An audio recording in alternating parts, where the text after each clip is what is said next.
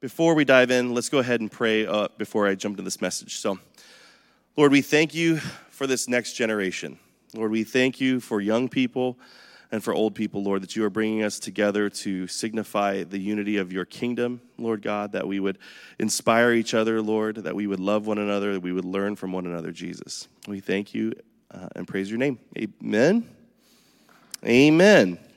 So, if you've gone to Living Streams long enough, you've probably heard quotes or stories from Dietrich Bonhoeffer, from some of our pastors. Dietrich Bonhoeffer was a pastor in Germany during World War II.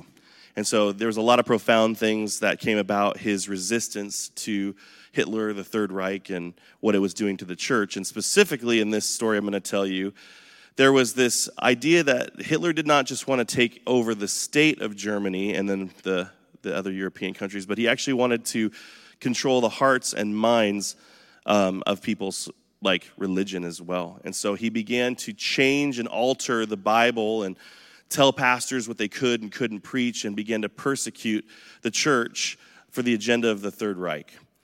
And so Dietrich Bonhoeffer basically decided to create this underground seminary to equip pastors with the truth of God's word, mainly focusing on the ethics of Jesus' Sermon on the Mount.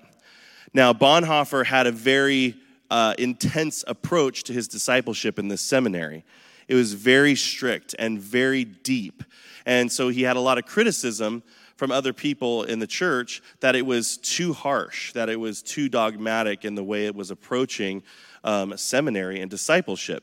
And so they had sent someone, this guy named Niesel, to go talk to him to see if they could talk him into maybe a more approachable way of discipleship, something that would, I think, ultimately is a little bit more watered down and less concentrated. And what's sad is I think we've actually seen the church today do a similar thing, where we preach the gospel and we preach a truth, but if it offends people or it causes them to feel uncomfortable, maybe we water it down a little bit to hopefully convince them or trick them into believing the truth of God's word. We make compromises on it. And so Bonhoeffer decides to take this guy Niesel on a rowboat ride to this hill. And so he puts him on the boat and they row down the river. And on this hill, there are German Luftwaffe aircraft landing and taking off. And there's soldiers forming up in their different formations and marching. And he describes it as like busy ants all over the hill. And then Bonhoeffer begins to describe what they're training for, what they are discipling their armies for, is for a kingdom of cruelty and evil. And basically that if the church is going to survive this, if the church is able to overcome this, it's only if we disciple people at a stronger rate than that the Third Reich was doing. And so John Tyson, in his book, as he's describing this, he actually has the chapter titled, "This Must Be Stronger Than That." That the word of God, the truth that we see as believers, must be discipled into us stronger than the way the world is discipling us. And this might seem like a far-off past, especially for maybe some of you littles that are in the room and don't know much about World War II. But the same spirit of Antichrist that existed in the German armies during World War II exists today. It didn't go anywhere. The war may be over, but the battle for our souls is still going on. And so that spirit of Antichrist would see you discipled towards selfishness, towards evil, towards sin, without your knowledge. And the way they do this is by putting it in your face all the time. And I'm a youth pastor, so I deal with a lot of kids that are, into TikTok and into YouTube and all these different forms of social media, television, you name it. It's just in our faces constantly. And I get really disturbed by this new term that you hear of celebrity, these people called influencers. And so an influencer, typically, someone that's got millions and millions of followers, but they have virtually no substance of why they have them. Maybe it's somebody that's teaching you this kind of weird dance move thing that I don't know how to do. But there's no substance there a lot of the time. And yet they command these massive amounts of influence over our generation. And if that's not bad enough, there was a recent study done from the University of California out of San Francisco regarding screen time when we look at our phones. Their findings were the more time kids spend using screens from ages 9 to 11 years old, the higher their odds of suicidal behaviors and ideation become 2 years later from ages 11 to 13. Specifically, each additional hour of screen time increased their risk by over 9%. So while we stare at our phones, we are being spoon-fed poison, and we don't know it. And the average teen spends about 7.4 hours a day on their phone, reading their Bible on their phone. Maybe not that much. But I would say that statistic is probably not that different for us as adults. This isn't something that's like, oh, well, that's the kid's problem. I'm on my phone way too much. I know it. And there's all these awesome, ways you can manage your time, and I think those are good. I think it's healthy that we begin to do that. But we have to recognize that if we are not being poured into by God's Spirit and being discipled actively by God's kingdom, then we are being discipled by the kingdom of darkness. So how do we strengthen ourselves for this next generation? How do we build up the next generation to where it doesn't have to worry about the evil that is coming? Well, in Deuteronomy 6, if you guys want to have your Bibles, you can turn to it. Deuteronomy 6, we're going to go to verse 1. Moses is explaining this to the children of Israel on the plains of Moab before they are entering into the promised land. So basically, they've come out of Egypt, they've crossed the desert now, and now they're ready to walk into the promised land that God is giving them. And it's inhabited by other people that they're going to have to take out, and they're going to have to basically create this new nation of Israel. And so Moses is giving them instruction on how to maintain their families, to be fruitful, how they're going to walk into this new land. So chapter 6, verse 1, Deuteronomy, it says, "These are the commands, decrees, and laws the Lord your God has directed me to teach you to observe in the land that you are crossing the Jordan to possess, so that you, your children, and their children after them may fear the Lord your God as long as you live, by keeping all his decrees and his commands that I give you, and so that you may enjoy long life. Hear, Israel, and be careful to obey it, that it may go well with you, and that you may increase greatly in a land flowing with milk and honey, just as the Lord, the God of your ancestors, has promised you." So Moses is telling them, as you keep these decrees and these commands, the way that God is teaching us to live, you'll be fruitful, that you'll multiply, that you'll teach these to your children and your children's children, and it'll go well with you. He's trying to get them to remember, do not forget what sets you apart, what has made you different, the way God has called them, and the promise of abundance as they take this land. And then here's where it gets really good in verse 4. "Hear, O Israel, the Lord our God, the Lord is one. Love the Lord your God with all your heart and with all your soul and with all your strength. These commandments that I give you today will be on your hearts." And this is where we need to really listen here. "Impress them on your children. Talk about them when you sit at home and when you walk along the road and when you lie down and when you get up. Tie them as symbols on your hands and bind them on your foreheads. Write them on the doorframes of your houses and on your gates." Moses is telling them, put it everywhere. Display God, his commandments, his decrees. Talk about it with your children all the time. When you wake up and when you go to sleep, when you're on the road, when you lie down, all of this. He's telling, put God everywhere so that they see it and they're aware of it and it's working its way into them all the time.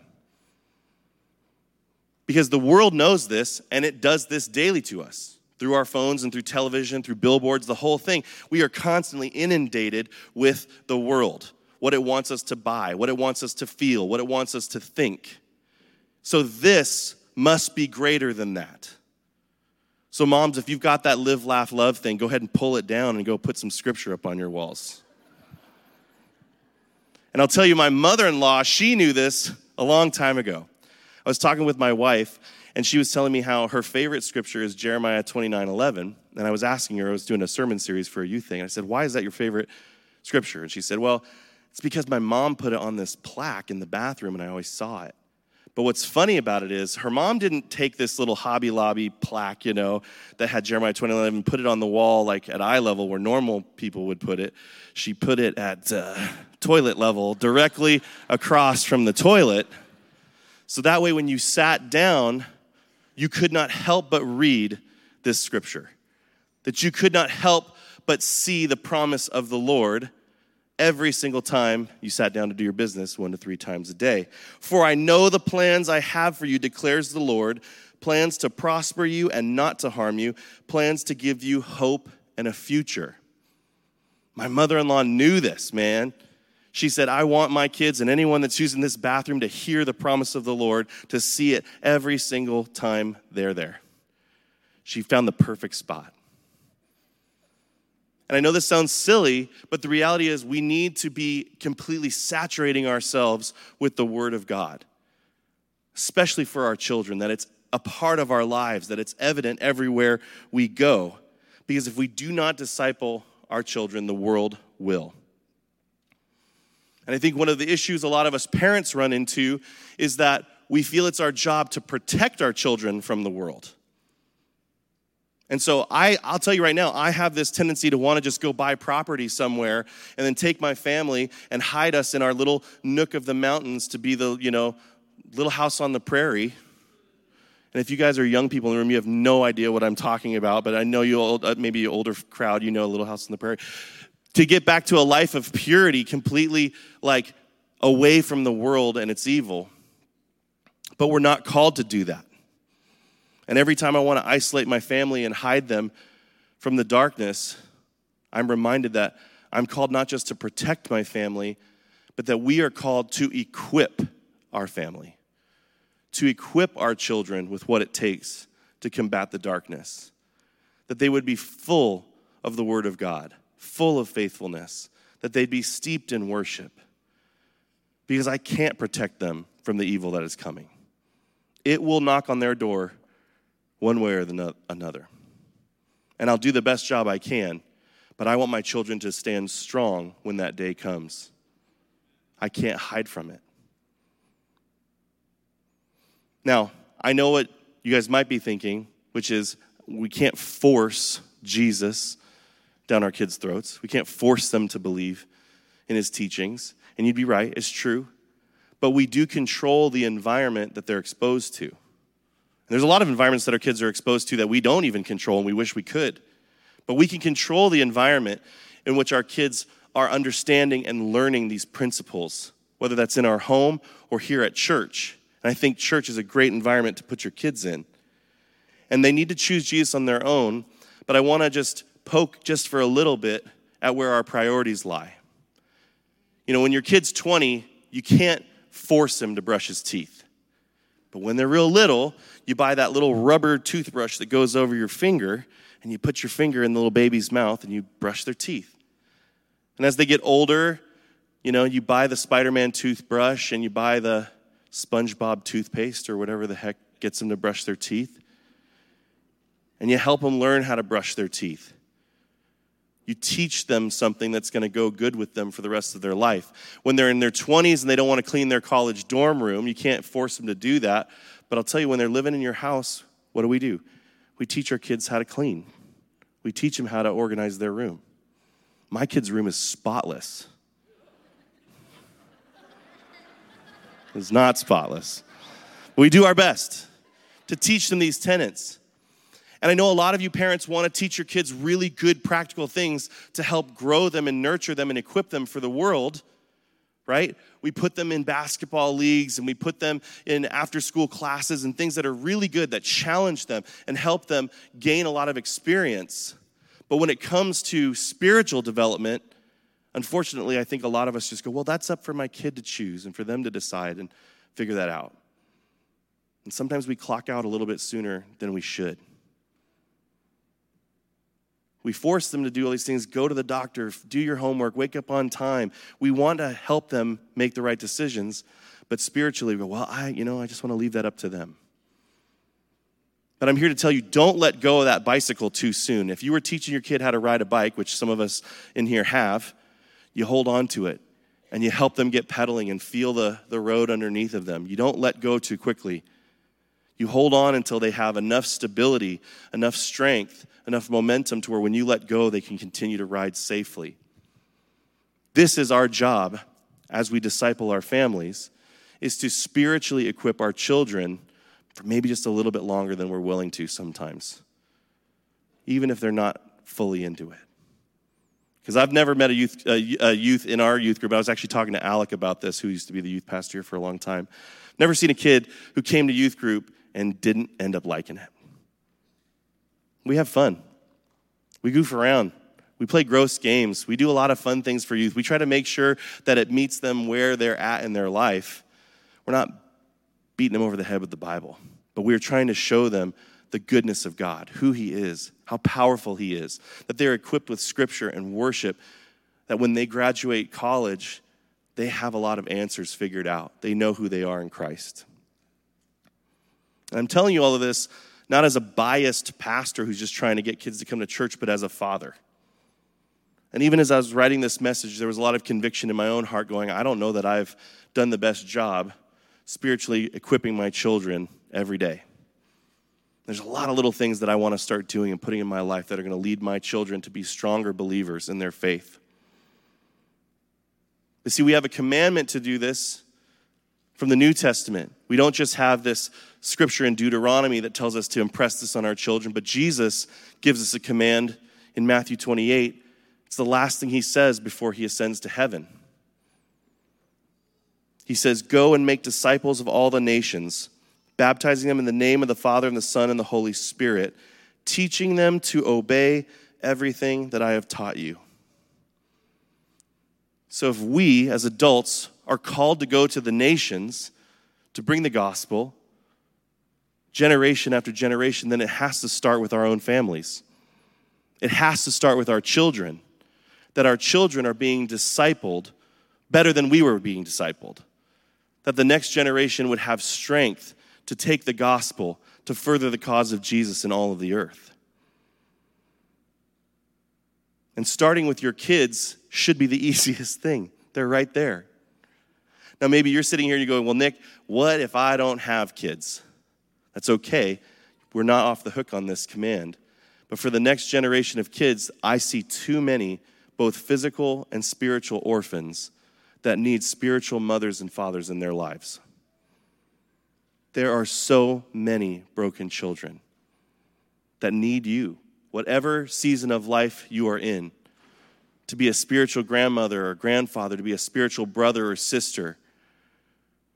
When we do youth group, when we do children's church, this is what we're asking you to be a part of, their discipleship and their growth. We're not just looking for bodies to fill in the room to make sure kids don't get hurt. We want you to partner with us in raising the next generation of disciples for Jesus. This must be stronger than that. You see, when I was a young man, I knew who the Lord was. I followed Jesus, and I got married, and I began to kind of branch out on my own. My wife and I, we moved to Nashville, and we wanted adventure. We wanted a new life. We wanted careers, and when we did that, I started to walk away from the Lord in a way that I didn't know I was doing. It wasn't intentional, and I hadn't lost my faith or anything like that. But I started partying a lot. I started abusing alcohol, not coming home from parties. My marriage just completely falling apart. I eventually became even unemployed and all of that. And my marriage just cracked and fell apart. And I found myself in more pain than I'd ever experienced because I'd now made big boy mistakes. Not mistakes that when you're a kid you can just kind of get over, but this is real. This is going to change the entire course of my life. And as I fell on my face, I started to reflect going, what do I do? Where do I go from here? And I remembered the roots that my parents had laid down in my heart when my dad would lead worship. And I knew I could turn to worship, even when I didn't know what to say.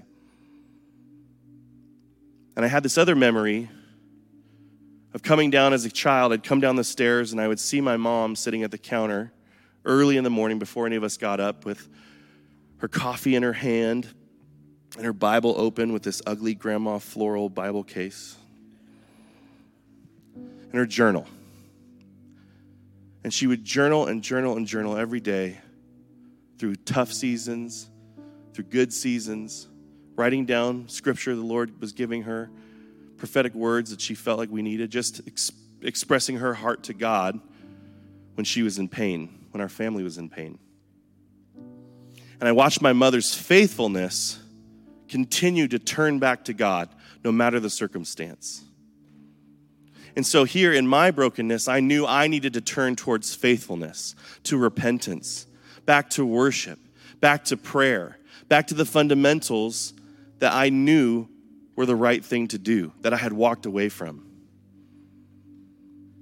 And so in the reconciliation with my wife and me getting back into church and praying and worshiping nonstop, counseling, the whole thing, the Lord restored my marriage, and now I have 3 awesome little kids to show for it. And now I work here at the church working with your kids.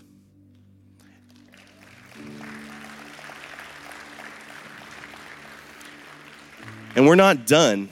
I'm not here to say that, like, wow, everything worked out perfect and that my family does not have more trials to come, or that I'm a perfect father, because I definitely am not.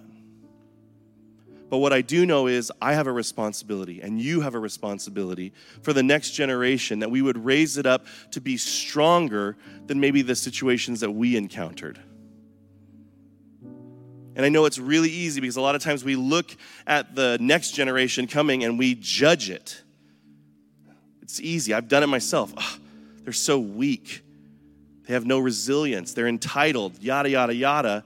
And it's easy to point out the flaws, but I would wonder, what sense of responsibility do we take when we look at that generation and see it not living up to what it should be? Because if they got that way, it's probably because there was a generation before it that didn't do such a great job.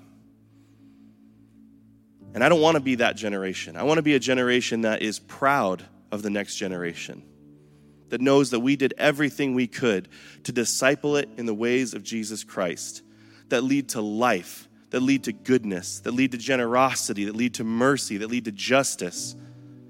But it starts with each and every one of us. And maybe you're like, well, I don't work well with kids. Well, there's an entire generation of young adults that I talk to all the time that are looking for mentors to come into their life and walk with them, to help them not make the same mistakes they made as a young adult. And so I just want to encourage you to begin to pray in your life what amount of time and margin you have to pour into the next generation, to be a mentor to a young adult, to be a youth leader, to be a children's volunteer. And if it's not here, if it's in your own family, where can you serve and step up so this next generation is stronger than the evils that are to come? It starts when we talk about Jesus on our drives home. It starts when we are sitting around the dinner table. One of the things I like to do is I put on a Bluetooth speaker and I put on worship music on the weekends when I'm cooking breakfast for my kids. And I crank that worship music because I just love hearing them hum the little hooks from all these worship songs throughout the day. That worship is stuck in their head and they're singing it. And they're just having fun, but they don't know they're worshiping God while they're playing, while they're doing different things. And I know that I am putting the gospel everywhere. And maybe I should put it in front of my toilet. Maybe I should. But the Lord is calling us to display his glory everywhere so the next generation knows about it. We cannot forget about this. We can't be passive because the world is active. It's moving fast.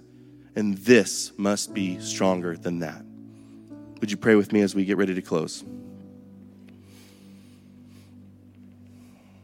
Lord, we thank you for the multi-generational power that exists in this house.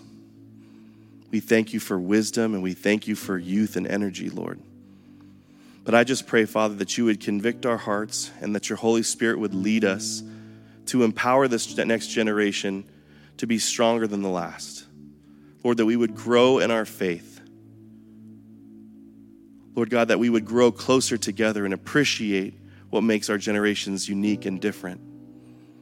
Lord God, that we would be bold, that we would be honoring, that we would be loving towards one another, Lord, and that we would display your truth, your commandments, your decrees all over our lives. We thank you and we bless your name, Jesus. Amen. Amen.